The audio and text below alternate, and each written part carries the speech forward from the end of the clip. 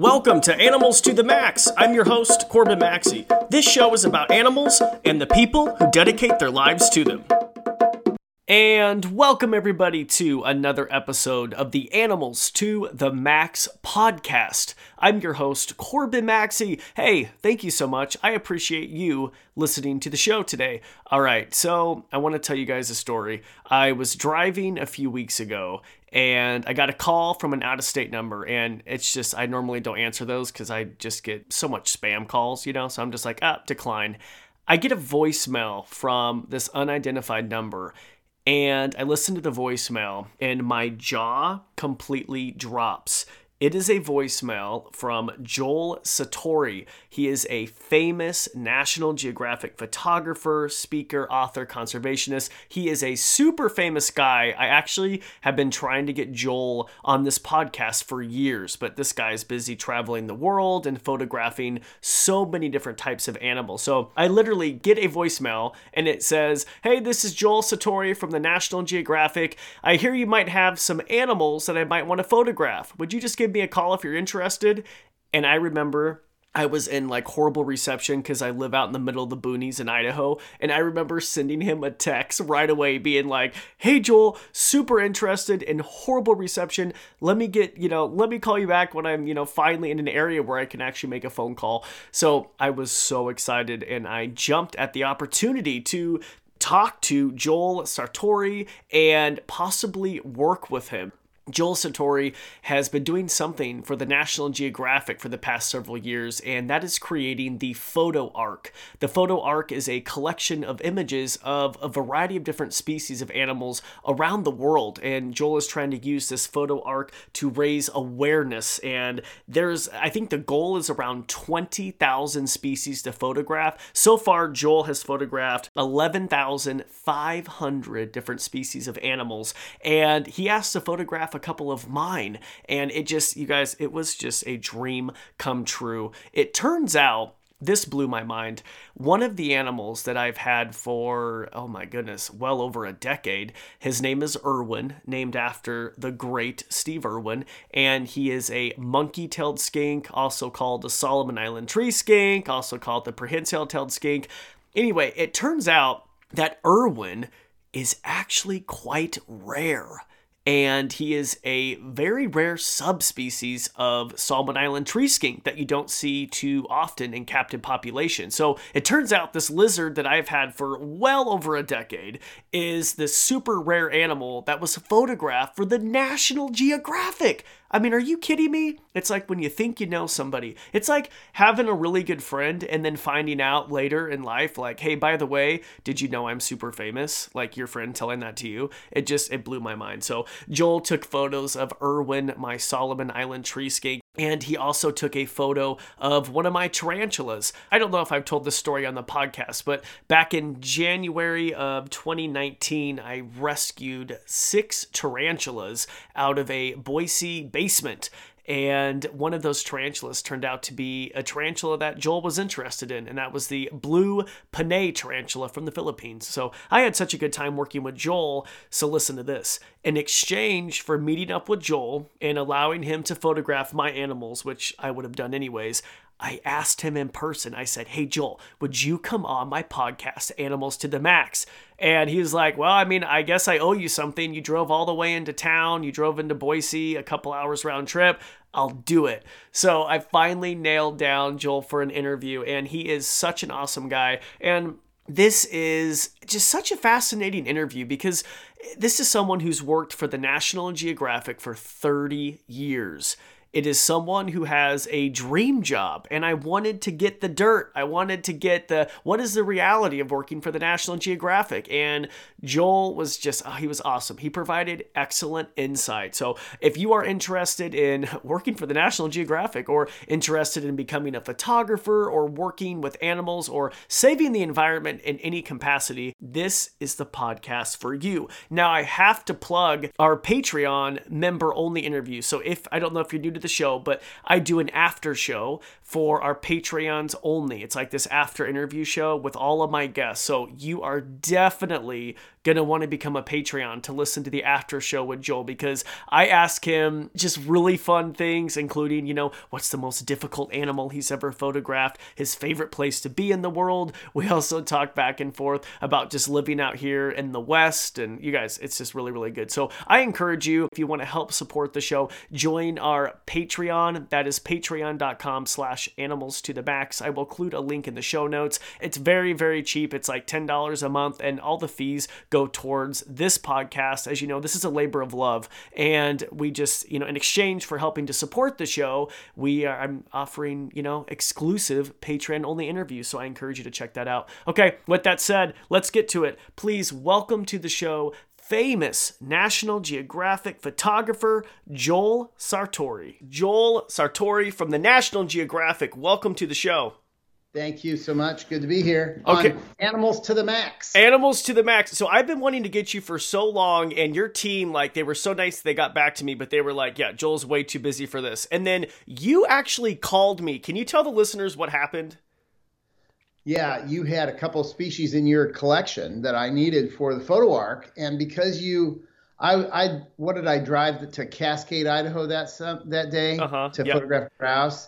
And you lived in Melba, which is like 45 minutes to an hour away each way. The only way I was going to get your two species photographed was if you drove them to me, to my Airbnb. Then we worked masked and distanced across the living room. That was the only way. And I said, I'll do your podcast in exchange for you doing this. And here we are today, because you took 2 hours out of your life, 3 hours, to get that shoot done. So I'm really grateful. Well, I'll tell you, so my version of the story is I got this out-of-state number from Nebraska, and I was like, I cannot deal with spam. I hardly ever answer my phone these days. And I get a voicemail. It says, hey, this is Joel Sartore from the National Geographic. You might have a few animals I'd like to photograph. And I was like, wait a second. It was just so surreal. And of course, I jumped at that opportunity, and so I'm so happy we were able to provide a couple of the animals. Excellent. Yeah, it worked out great. Yeah. So here we are. Yeah, so tell the audience really quick, you've been working with the National Geographic for over 20 years, correct? 30. 30? Oh my God, 30 years. Yeah, 30 years. Take me back, and if listeners are not familiar, can you talk a little bit about the photo arc really quick and why you are working for the National Geographic? Sure. So the first 17, I worked in newspapers for 6 years out of college, and then I got basically got an offer to go to Geographic and interview. And that was 17. What did I do? 17 years shooting field assignments for National Geographic magazine. Then my wife got sick about 16 years ago, and she got breast cancer. And so I stayed home for a year to take care of her and our little kids. And then she's fine today, and we've been married like 35 years now. But back then I wanted to have some sort of a reset, because it was not easy on our marriage with me being gone most of the year. And so I thought about the work of Audubon, who painted lots of native birds and a few that he knew would go extinct because of European settlement. Edward Curtis, the famed Native American photographer, who was pretty sure that the European settlement, again, was just going to really alter the way of life of Native Americans, and spent his entire adult life as well giving his kind of full measure of devotion to documenting 88 tribes across the American West, thanks to a grant. And so I thought, I've seen so many small animals, Corbin, that, minnows, little minnows, and dace and darters and sparrows and toads and newts, things that are not going to make it. Really, if people keep crushing the landscape and taking all the water, especially freshwater species, man, people are going to over appropriate the water for irrigation and agriculture. And so when Kathy got better, I decided to try to start doing portraits of all the animals I could on black and white backgrounds, using studio lighting to bring out true color. And the black and white backgrounds eliminate distraction, allow us to look the animals right in the eye, and really have that eye contact that we as primates need to connect. And then yeah, just it gives an equal voice to everything because with no size comparison, the mouse is every bit as big as an elephant. And that's fantastic. And so many of the little species live in muddy water or under the soil or in leaf litter or high up in the trees. We'll never get a good look at them. We'll never know they existed. In fact, a lot of the species I photographed, they've never been photographed well before, if at all, alive. They're photographed in museum collections by some grad student that's studying a certain type of grouse, and they use museum skins from 100 years ago. So a lot of these animals, this is their one and only chance to have their stories told, and it's a big honor, big responsibility, and we think the target is about 20,000 species that are in the accredited zoos and aquariums of the world. Wow. We're at about 10,500 now. We're actually over that. We're nearing 11,500 because I did almost 1,000 species of insects over the summer and fall in 6 states, working outdoors, safe and masked and distanced and all that. But these are insects that just add to the biodiversity of the photo arc. They're not really part of that targeted 20,000 number at zoos. Yeah, and I really like the photo arc. First of all, if any of the audience wants to check out your photos, I mean, simply they could go to your website, but I got introduced to you because I would go on the National Geographic to learn about animals. They have a large online presence, and the majority of the photos they use, there's a little photo credit, and that photo credit will say Joel Sartore from the photo arc.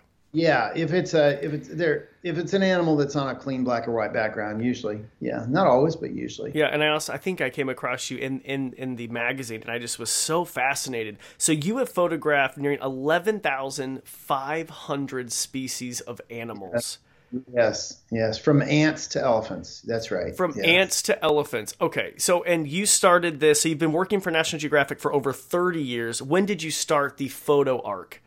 The photo arc started right after Kathy started to get better. I did hybrid stories, Corbin, where I was in the field doing amphibian decline. Well, I'd show the frogs dead from chytrid fungus in the high Sierras in California. At spring thaw, they would accumulate, I would photograph sea turtles nesting on the beach in Equatorial Guinea, but I'd also bring along my black and white backgrounds and try to do portraits as well. So I did kind of hybrid stories for a few years. Now it's just photo arc all the time. And that's been about 16 years now. So the two overlap, the field stories and photo arc overlapped for a while. And now it's just photo arc all the time. That's it. Wow. Okay, so I want to go way back. Thank you for telling us a little bit about photo arc. Yeah. Because a lot of people listening are like, and I've even told you have a dream job. I mean, you work for the National Geographic. Anybody in the animal industry would say that's the pinnacle of success. I got to tell you about National Geographic. I've worked there for about 30 years, maybe a little bit more, always as a contractor. And today we're grant funded, so they're fabulous in that respect. I pinch myself every time I walk across the floor when they're open, again, because of COVID. We haven't done that lately, but there's a big bronze relief map of the floor that gets polished every day. And over your head is a range map of Mount Everest and all the mountains around it, up in the ceiling, and Jane Goodall's face is on the elevator door, they close and open. It's a very cool place and no agenda. They just expect you to be a good journalist. I never, in all those stories, I've had, like 35 stories in the magazine now. I've never had anybody tell me how to do it or what to do or an axe to grind ever. I mean, they're just pros, and they have a very high bar. There's a great saying, we can't publish your excuses, Joel. And so your pictures got to be good. They got to be informative. They have to move the needle. They should be surprising. They should be educational. They trust us to be a journalist. It really ruins you for working anywhere else. But having said that, you were saying, God, what a dream job, how fun it is. Yes. You didn't say how fun it is yet, but usually people do. Nick Nichols, who's one of my idols in photography, natural history photography, he said, it's not fun, it's work. It is work. And you put a lot of pressure on yourself because there's no boss in the field with you to boss you around, tell you get out of bed at 4 in. It is work. It is not vacation. We're not going there to have a good time. In fact, at the end of the day, I'm just very relieved that nothing got hurt. I didn't get hurt. No animals got hurt. The assistants are okay. I'm just relieved to go to bed because we got to get up early and do it all again the next day. And so it's not fun. If people want to have fun and see exotic places, they should save their money from their day job and they should go on vacation. They shouldn't get a job with National Geographic. In fact, one other story. The at the time, the associate director of photography, great guy. I went into interview with him many years ago, like back in the late 80s. And I sat on his couch, and I'd gotten a terrible head cold and had a splitting headache, and it was raining hard outside. I got a cold from stress and a headache from stress. And I walked down the hallway with my little book of pictures from the Wichita Eagle in Kansas, and I sat on his couch. And I remember the interview was going so poorly. I just had no personal affect. I had no defenses. I just felt terrible. And I remember seeing all the pictures on the walls of the hallway. There's Brandenburg's White Wolf jumping onto an ice floe, and there's Steve McCurry's Afghan Girl with the emerald eyes. And I got pictures of cows and stuff in my portfolio, and cowboys, just sad. So I sat on his couch, and I didn't say anything. It was just this schlumpy lump in a JCPenney suit. And it was growing dark. It was the end of the day, and he kind of, he started opening his mail, his physical mail. Forgot I was there, I think. He went over to the door, got his coat, shut off his light, and I kind of cleared my throat so he wouldn't forget I was there. He said, yeah, well, it's the end of the day. It's time to go. Hey, why should I hire you anyway? He's kind of a gruff guy, big guy. I said, I don't know, Kent. I said, I don't know, Mr. Koverstein. I don't like people that much, and I hate to travel. So years later, he and I became good friends, still are. Years later, we were at lunch, and I said, what, do you remember that interview? He says, not really. What happened? I said, I got this letter in the mail from you 2 weeks after that meeting, that terrible meeting, that was on National Geographic watermarked paper, cream color. You hold it up to the sun. I remember standing in my yard in Hayesville, Kansas, holding this letter up to the sun, and there's the map of the world with the geographic symbol in it, in the watermark of the paper, milled into the paper. And it said, we'll be calling on you, count on it. It's like, what? Wow. And I said, what was the deal? He said, well, what happened? And I said, well, you said, why should I hire you? He said, oh, yeah, I asked that of everybody. And I remember, he said, now I remember what you said. You said, I don't really like people that much, and I don't like to travel either, something like that. And I said, yeah. And but I don't like people that much. I hated crowds. I'm a guy from Nebraska. I don't like big crowds, nothing about it. He said, I asked that question to everybody, and you were the first one to answer it the opposite of everybody else. They all the rest of the job candidates said, I love to travel and I love people. And he said, well, I'm not paying people to have a good time. I'm paying them to go in the field and get the job done. And the meter's running every day you're out there, even when they had really giant, endless budgets. The meter's running. He said you had a young wife at home. You were, basically a hardworking guy from Nebraska, very energetic, very driven and focused. He said, I just thought you'd work hard to get back to that cute wife of yours. And you did. You always did. And I said, yeah, that's right. I can't stand to waste anything. I can't even waste other people's money. There's no way. He said, yeah, that's why. What are you having for lunch? That was the end of the discussion, Wow. So, yeah, so it was just, I was being honest. I don't really like to, I wish I could shoot everything in the photo arc right here in Lincoln, Nebraska, where I live, but I can't.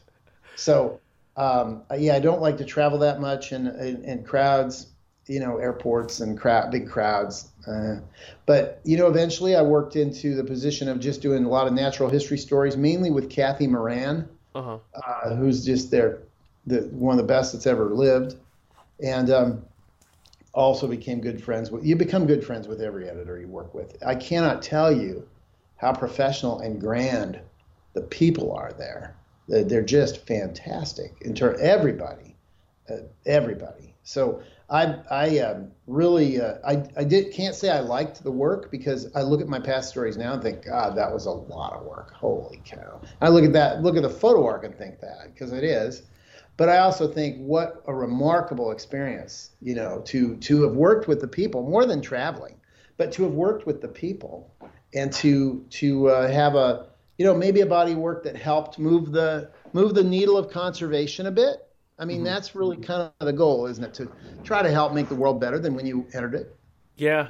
I am so happy you brought this up, because I kind of just fell along the same lines, because I was like, you have this dream job, you're traveling, but It's I'm happy you say you kind of pulled the curtain back and said, "Hey, this is work. I'm not on a vacation drinking Mai Tais on the beach." No. I'm like, Part of the day, the best part of the day is dinner, because a lot of times we'll skip lunch to keep going and get. I mean, if we're at a zoo in Indonesia and they've got 40 birds we got to get done that day, I'm not going to stop and have a sandwich. I mean, a sandwich would cost me 2 birds. We want to get every animal documented as quickly as we can. We don't know if we'll ever have a chance at them again. Likely not. We just want to hurry up and get done. And then after we're all done and we've left the zoo, and most zoos are closed at dark. Mm-hmm. In the tropics, that means about 6 o'clock. Mm-hmm. We can go have a nice dinner. Dinner is definitely the best part of the day. Yeah. Because it means the day is done, everything went well, and we need to get back and make sure our captions are correct. Make sure the file's all ingested correctly, that we can do a little editing and go to sleep and do it again the next day. So it's just a grind. Yeah. My family doesn't really want to go with me. My son Cole goes with me quite a bit on the foreign trips, but it's not fun. It is just not fun. I mean, it is work. But, I can't gripe. I've seen literally families in Madagascar, little kids even, breaking rocks in the hot sun to make big chunks of granite into road gravel. I do not have anything to complain about. I'm just trying to get across to your listeners that it is work. It is work. It's like a pianist. I once was a guest speaker on a cruise ship up the Amazon, and there was a concert pianist on there, and she had to give 2 shows that week. 2 shows in 7 days, as I had to do 2 talks in 7 days and also coach people on how to use their cameras. Well, I got to know this lady. She'd practice every day for 2 hours in the auditorium when the doors were locked. I'm like, "You've been doing this how long?" She said, "I don't know, 25 years. I said, why are you practicing for 2 hours a day? Don't you know those stuff? She says, you have to stay on top of it. I said, "So this is a job?" She said, "Oh yeah, it's a job, and one I take very seriously." So I do too. Yeah. And I can attest to that, trying to book you on the show. And then when you were here in Idaho, we were texting back and forth, and you're like, "Okay, I'm going to be in Cascade for 2 hours, and I have this time blocked, and I might have to run out to Greenleaf, and then maybe I can squeeze you in here, and then I can only do the evening." And it was very like, and I mean, it was just like, holy crap. I produce it too, because if I don't produce it, why would I want to belabor it by going through an intermediary? Yeah. Sometimes I do, like for foreign trips, especially where I don't speak the language, I have to, or I use Google Translate. But really, it's such a luxury when I have a shoot producer who really understands the project and knows what I need. And in England and Europe, I have that, and actually in Indonesia as well, in our taxonomist, a guy named Pierre de Chaban and another guy named Nair out of Bristol, England, who helps produce all the British stuff. But for US, yeah, it's me. And I really want to dig in with you and try to figure out what subspecies is it of prehensile tail skink that you have, Corbin. And you look at follow-up afterwards, we're still not sure. It could be a mix, because a lot of zoos at first, when they brought animals into collections, they didn't really keep things separate. If it kind of looked the same, they bred them. So it's without knowing the provenance or where an animal came from or its ancestors, we can't really get to the true lineage of the animal, so it remains at species level, but it looks different enough from the one we had that we're going to keep it on its own line on our master list of species shot, and it'll go into the photo arc with what we know about it in the caption. And but yeah, the shoot is the start of the relationship. Usually, it's like having kids with somebody. You're forever linked to them, until somebody dies. And so we consider the shoot to be the start of the relationship, because then we go out, and when we do publish these things, whether it's in Geographic Magazine, books, building projections, web, whatever, we want you to use the pictures too, however you need to. We want the pictures to just basically get lift and fly around the world, and try to save species and help people that helped us. We're really looking to make sure that we always stay in touch with you in case you get something else interesting, that we can give you credit, that we can give the animal its voice and talk about conservation threats or good people doing good work with them to breed them or build backup habitat or protect existing habitat. So the shoot is the smallest part of it, because we're a long-term archive.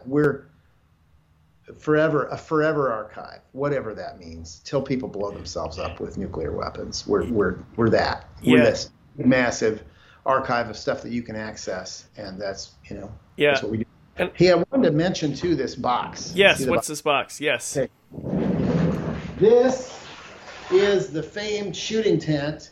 We use a variety of them. We go through a few each year. White liner in there, right? Sometimes the black liner. Close it up. Put your tarantula in there. That was the other species we did, was a Brazilian black tarantula or something, right? A Panay blue tarantula. A Panay blue tarantula. Yeah, and so for listeners, if you're wondering what happened, a couple of my animals I had, including my monkey-tailed skink and a tarantula I had, a blue Panay tarantula, they were interested in featuring in the photo arc, and I was shocked, like two of my species, and I was like, they're kind of on the back burner, you know what I mean? And so anyway, I'm just so happy we were able to help. Right. We've done the gorillas and the giraffes already. So you didn't have any of those. So we had no gorillas. So the lens goes in here. It's great. We have a big tent as well, really big for pheasants and flamingos. You put the lens in, that's all they see. They don't see me. We're not talking during the shoot. And then we light them up. So here's what we use. This is called it's a big strobe head by Elinchrom. We have this modifier on the front of a softbox, and this modifier shoots the light straight into the box or onto the subject, whatever it is. If it's a rhino, we station these fabulous Elinchrom heads around the room, always out of reach of the animal so they can't pull the lights down. So this is the head. That's the head. Mm-hmm. And it's 1,000 watt seconds of beauty. It's what it is. Wow. They're really durable. I don't recommend dropping them, but they don't suggest it at the manufacturer, but they're really tough for transporting on airlines. They're in a padded case, but what we need is something that works when we get there and works in any climate. And the nice thing is that these are monolights, so that each has its own power pack. What got me to switch to monolights was many years ago. I went to India, where they have, sometimes the power is surgy. It's not really regulated that tightly. Mm-hmm. And I had a system that went off one power pack. So all 5 heads plugged into a central power pack. Joel plugs it in, and immediately on the first frame of the first shoot, poof, a big mushroom-shaped cloud of brown smoke pops out of the thing. It's on fire. Oh, no. And the shoot's over, because that's the only power pack. Well, if you use a monolight, you've got 4 chances if you bring 4 lights to burn these up, but you don't want to. I use surge protecting power strips now and voltage inverters if I have to, but these go from 110 to 220 or 230 or 240 even. So they'll handle power all over the world, which is amazing and great. So we'll put this one back in here. And then we use Nikon D850s, really nice file size. Nikon Z6 to do a little bit of video. We've got a video arc now. Okay. And off we go to the races, where we can photograph let's say a rare sparrow in that tent. We're not shooting like paparazzi. It's maybe 10, 12 frames on black, same on white. The animal stays in there. We can pull one background out and leave it in there on the other background, so the bird doesn't have to be handled again, or the little mammal or whatever. And maybe it's 5 minutes on each color, if that. And if the animal's stopping to eat, like I did prairie dogs in eastern Utah last week. And these prairie dogs love to eat peanuts.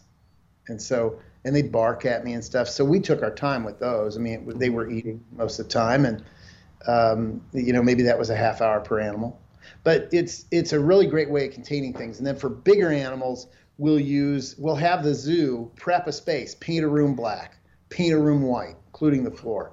We went to Hogle Zoo in Utah and just did that. And for Hartman's mountain zebra, okay, type of zebra with its new foal, and got them on white. And so it's just a lot of work for zoos if they have to do big animals. Small animals, much quicker. I think one of my favorite photos, I believe it was a Sumatran rhino from the Cincinnati Zoo. Was that it? Yeah. Yes. That was, I mean, can we talk about that shoot? That was just one of the rarest animals on the planet. It is, yeah. Yeah, I've photographed there a couple times for rhinos, once for the photo arc and once just of the animal. The mom of the adult female I photographed for the photo arc, the mom had just had that baby, Suchi, I think was the name. And they're both gone now. But there are still a few in a single pen in Indonesia, breeding facility, and they've had young, so it ain't over. But they're down pretty low, a few animals. The thing is, I meet a lot of animals like that. I meet a lot of frogs and small mammals, birds that are just really down to nothing. It doesn't make me depressed, Corbin. It makes me fired up. I do not want to see extinction happen, and that is really the goal, which we haven't talked about yet. Sure. What is the goal? What is the point?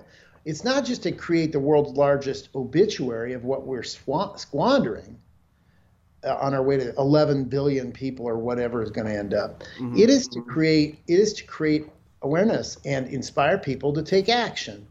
How can we save what's in our own backyards? What can we do to make the world better with our time here? And this is what really interests me. We figure that each animal, of course we're archiving it, but we figure each animal is an opportunity to get people into the tent of conservation and really think about, how do my actions impact the world around me? Here's a great, and people want, we can inspire them. Now let's tell them what things they can do if they're interested. Here's a great one: plant a pollinator garden.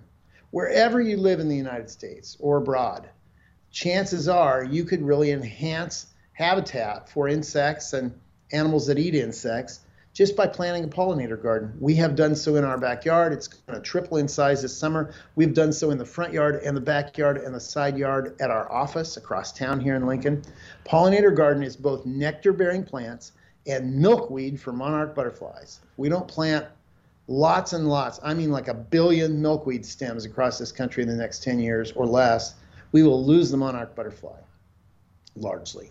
So the nectar-bearing plants, again, plants native to your area that produce pollen and nectar, which is the fuel for these animals to survive and keep going.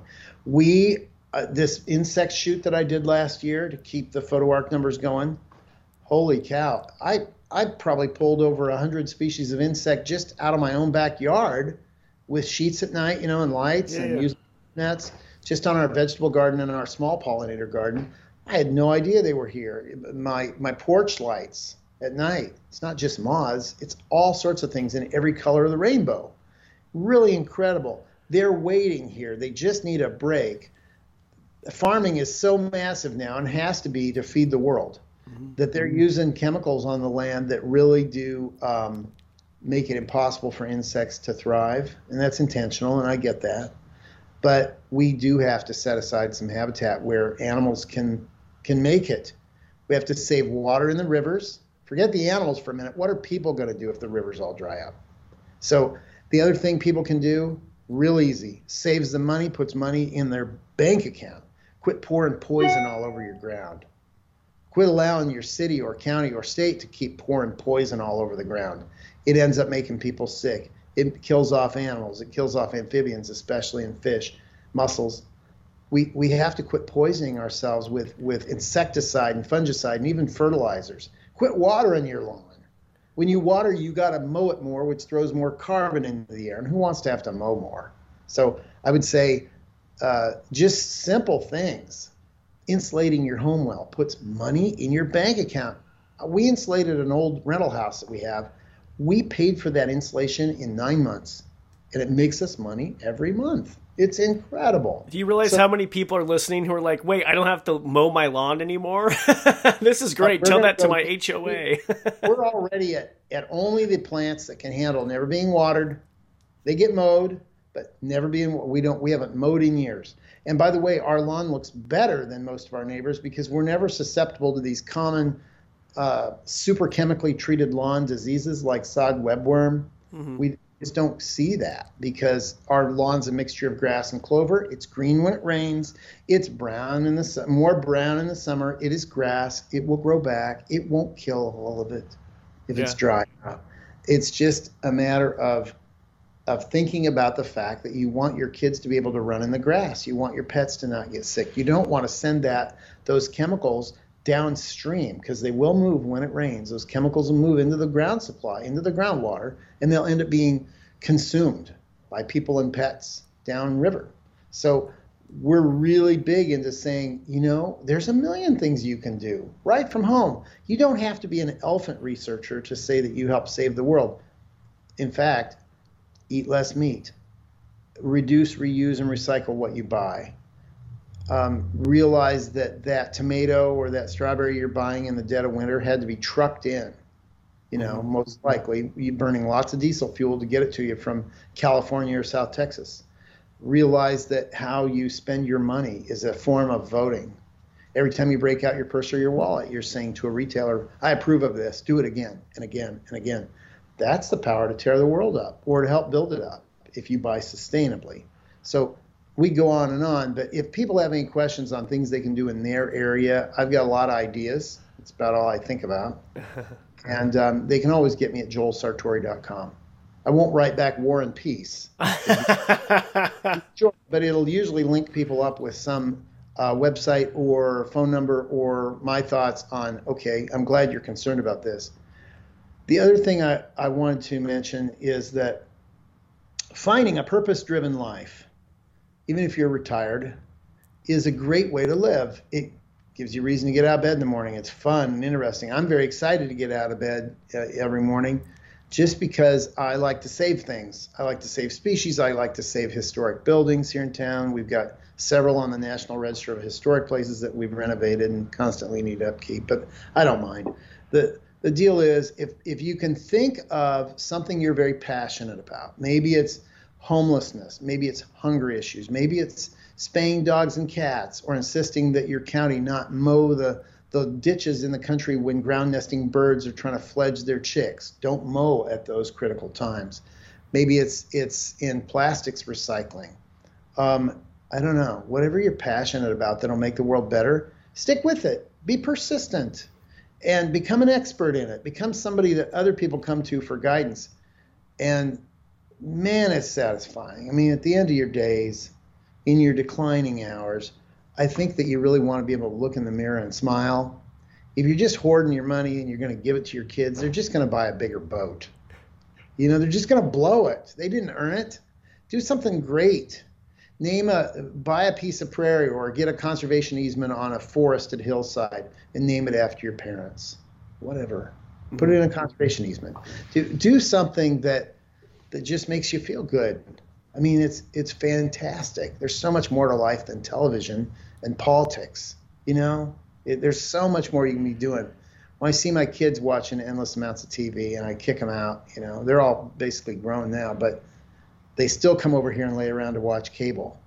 I say, you were watching somebody doing something that's far less interesting than you could be doing today, right now, here. That's so boring. You're watching somebody make a cake. Those.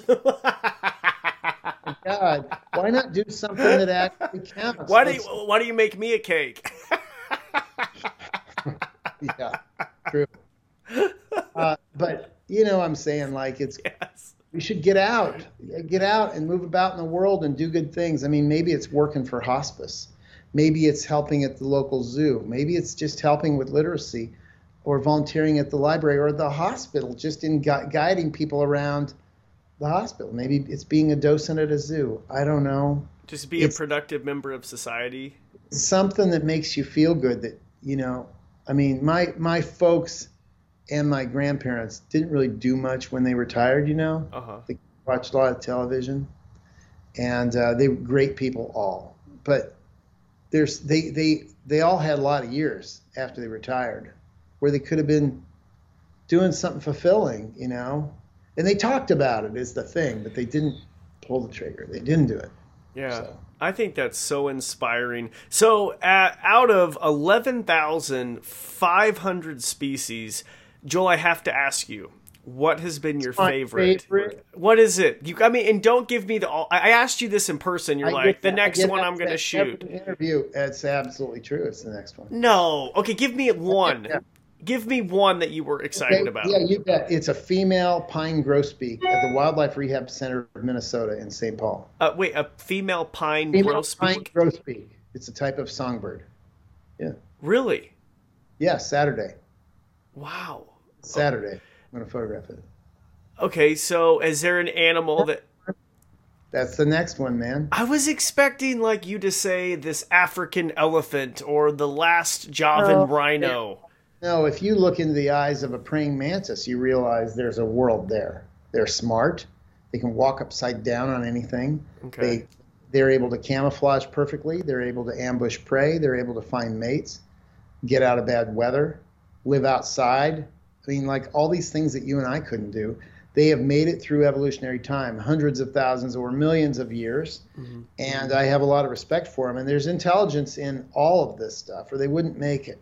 You know, I don't know about jellyfish, coral, anemones. I don't know. But they've made it in places I couldn't. Certainly when you get to frogs and reptiles and you move on up to birds and then mammals, well, we know, for example, this prairie dog, this might make people think differently.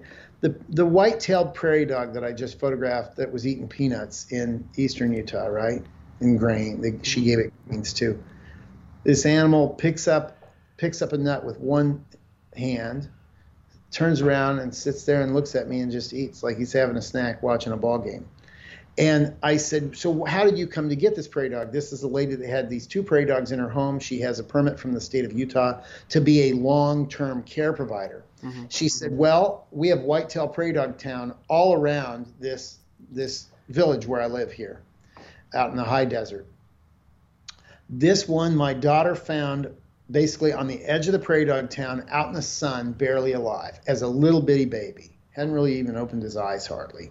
So we rescued it. We sent it to a wildlife rehabber, a state-sanctioned wildlife rehabber.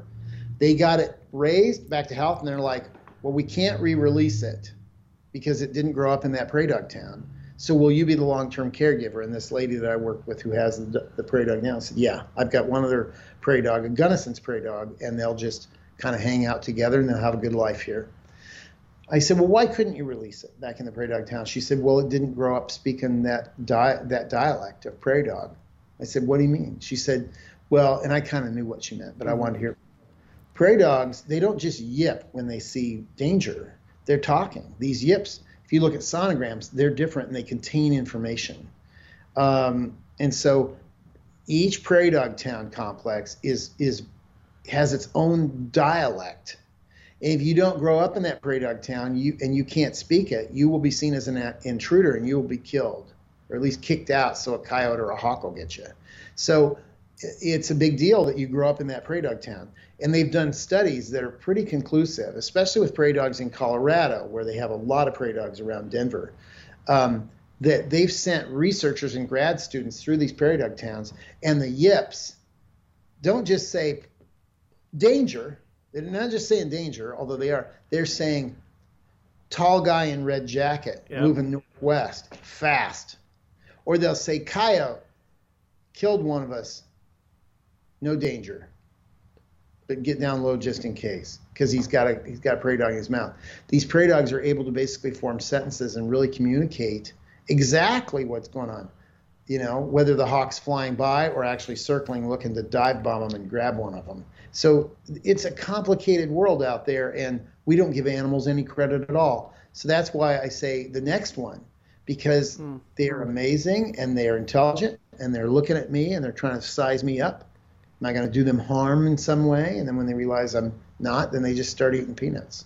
That's awesome, Joel. Well, listen, thank you so much. We're going to continue the conversation over to our Patreon only after show. For anyone listening now, where can they follow you? And by the way, so can I just say one thing? You have an impressive 1.5 million followers on Instagram. And what did you tell me in person the other day? I don't post anything.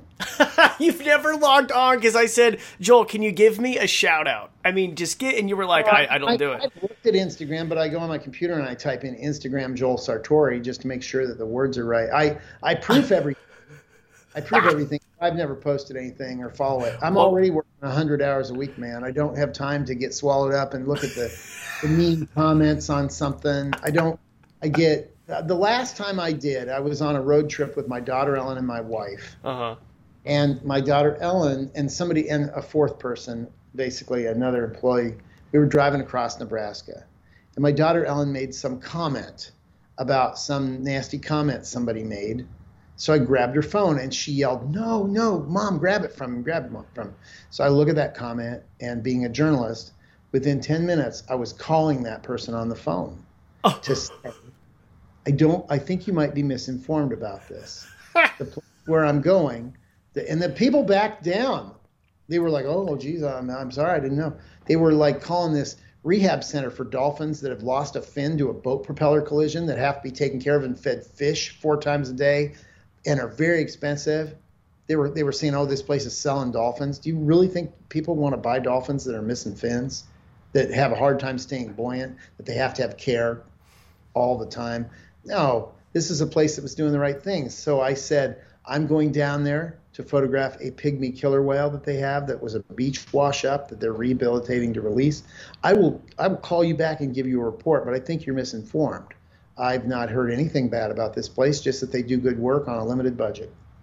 And I did call the guy back, and then I gave him a report. But Ellen said, "Dad, there are thousands of these comments. You should never read them." Because I want to fix problems. This guy was talking out of the side of his mouth. He'd never been there. He's just recirculating nasty things, and he was a nice guy. I mean, I got to know him. I like him very much, respect him very much. He just had heard this about this place. So that's why I don't go there. I provide the raw materials to other people, like Geographic, like my social media manager, and they feed the beast. They get it out there. And it looks good. So you can go follow Joel at Joel Sartore on Instagram. I'll put the link in the show notes. They can visit your website, correct, if they want to check out the photo arc.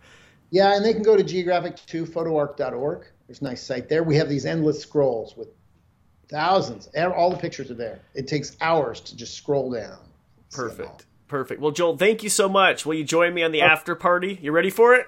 I'm psyched to take animals to the max. Let's do it! Thanks for listening to the Animals to the Max podcast. If you enjoyed this episode, please share it with friends and family. Also, if you haven't already, hit the subscribe button. It really helps me out. As always, if you have any guest suggestions, if you want to email me personally, head on over to CorbinMaxey.com. And if you haven't already, check out our social channels. You can follow me at Corbin Maxey on Instagram, Facebook, and Twitter. We'll talk to you next time.